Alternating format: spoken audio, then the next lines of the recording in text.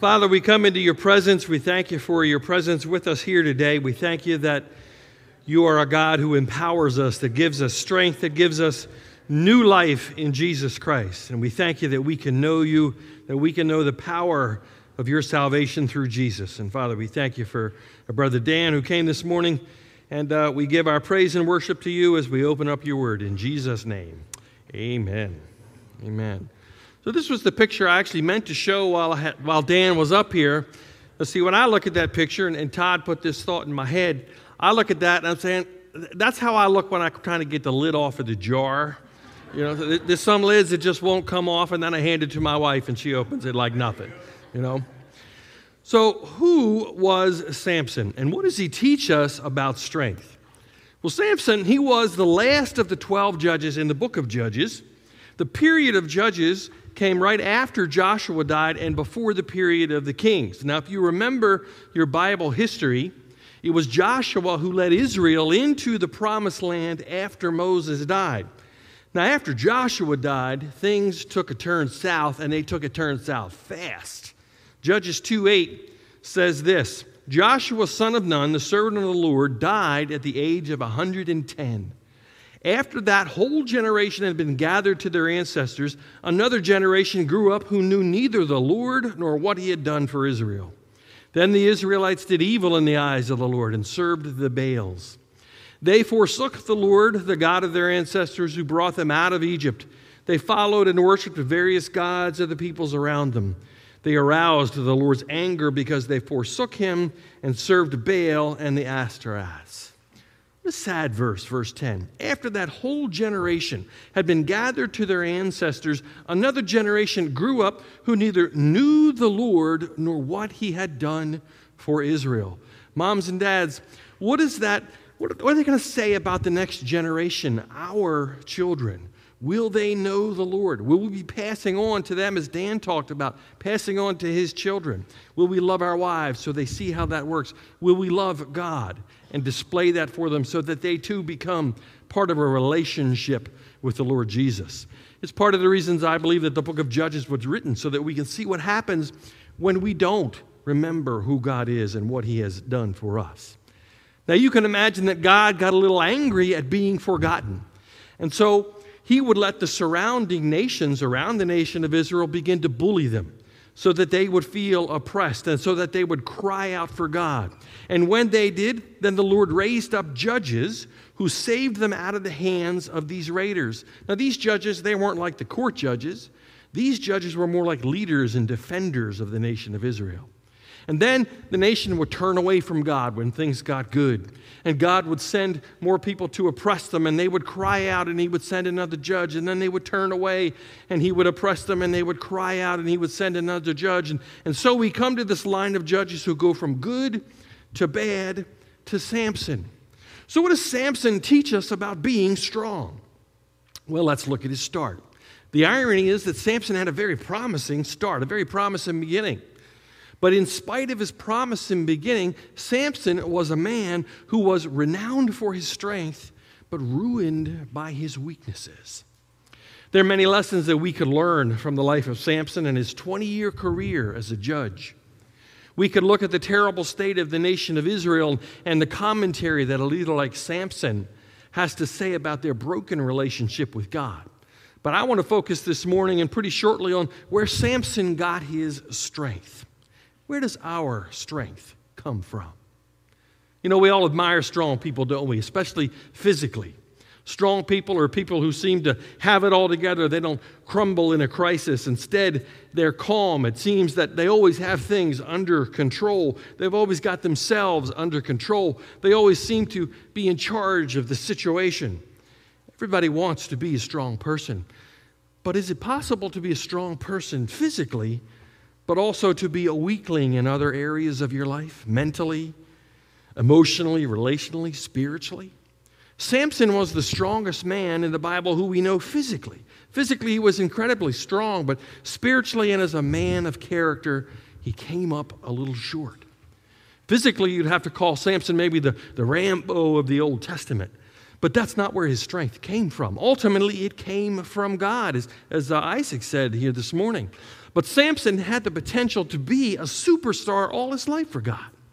In Judges 13, it says, the woman, talking about Samson's mom, gave birth to a boy and named him Samson, and he grew. And the Lord blessed him. Right from birth, he was a special child. Samson, if you look at it, he had everything going for him. He had good looks. He had strength, supernatural strength. He had a godly family. He had God's blessing on his life. He was voted most likely to succeed in his high school yearbook. Right? He had unlimited capabilities and potential. And most importantly, from birth, even before birth, he was a Nazirite by vow. As a young man, he took a Nazirite vow, which is a vow of complete dedication to God. But when he became a teenager, he rebelled. He went his own way. He walked away. Maybe that describes you. Dan talked about that in his own life. Samson wasn't blessed with great strength so that he could show off at parties, so that he could impress all the girls or threaten all of the guys. No, he was given great strength to serve God's purpose and not his own. You see, sometimes your strength, oddly enough, can become a weakness. Sometimes your blessings can become a weakness. Sometimes we rest on our blessings as though they were abilities of our own making. Samson did that. How about you? Has God blessed you with good looks, money, financially stable, a good 401k, a big house? Have you slipped into thinking that's where your strength comes from? Little by little, Samson discounted his vow. Little by little, he stopped trusting God for his strength and started trusting himself. Samson didn't know what was happening to his life, but one day he woke up and he had lost it all.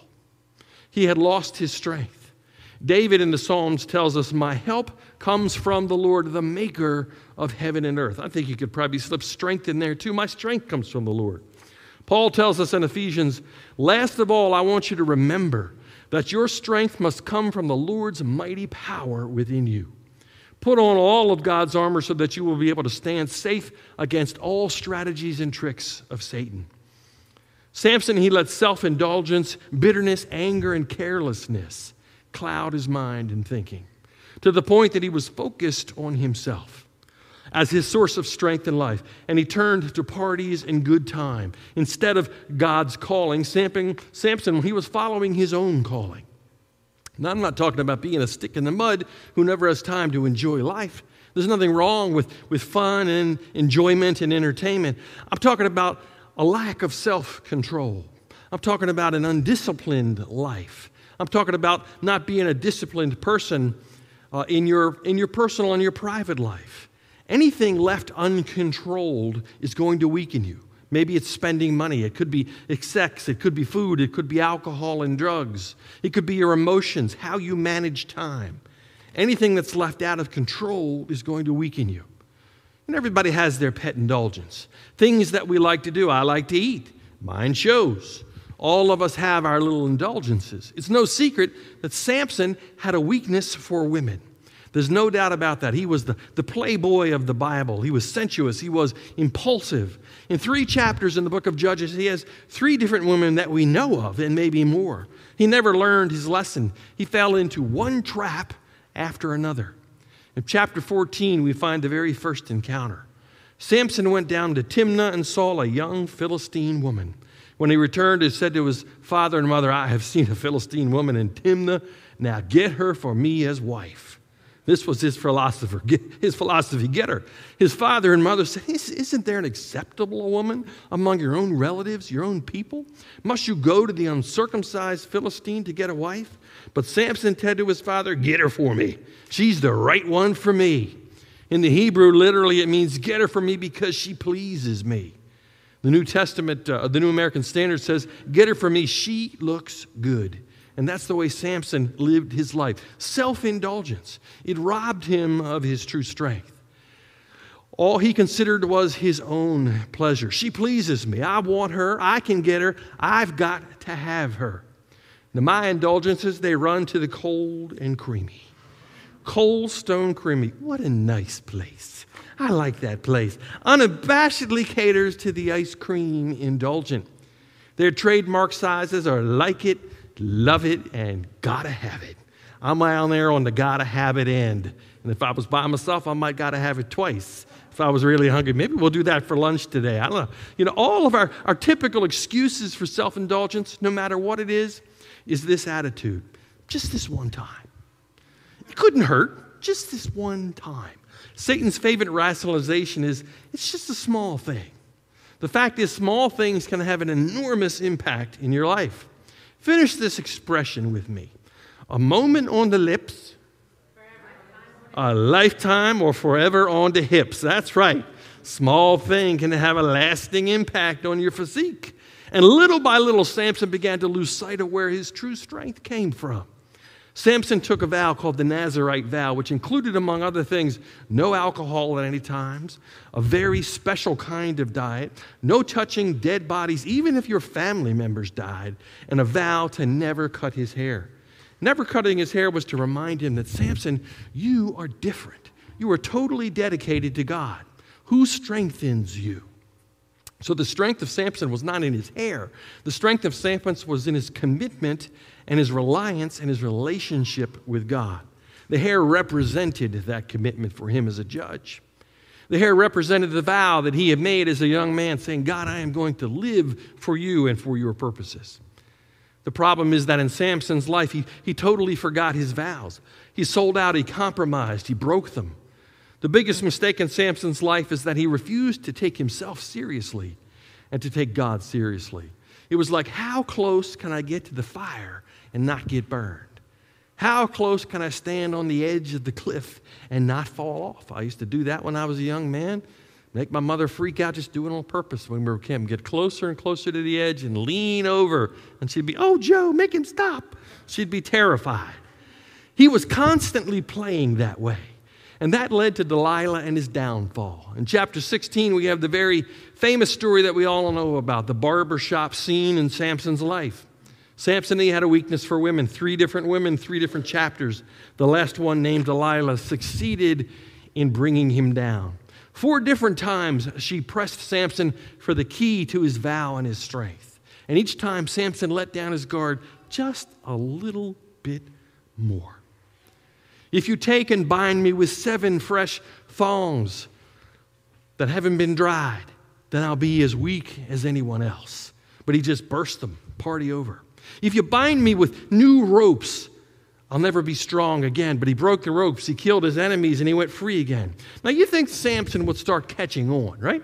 I mean, you would figure if your wife kept asking you the secret of your strength, and every night you woke up and there were strange men in your bedroom who were trying to kill you, that you might figure something was up. To him, it was just a game, just playing. He was fully trusting in himself for protection, but he kept compromising a little at a time.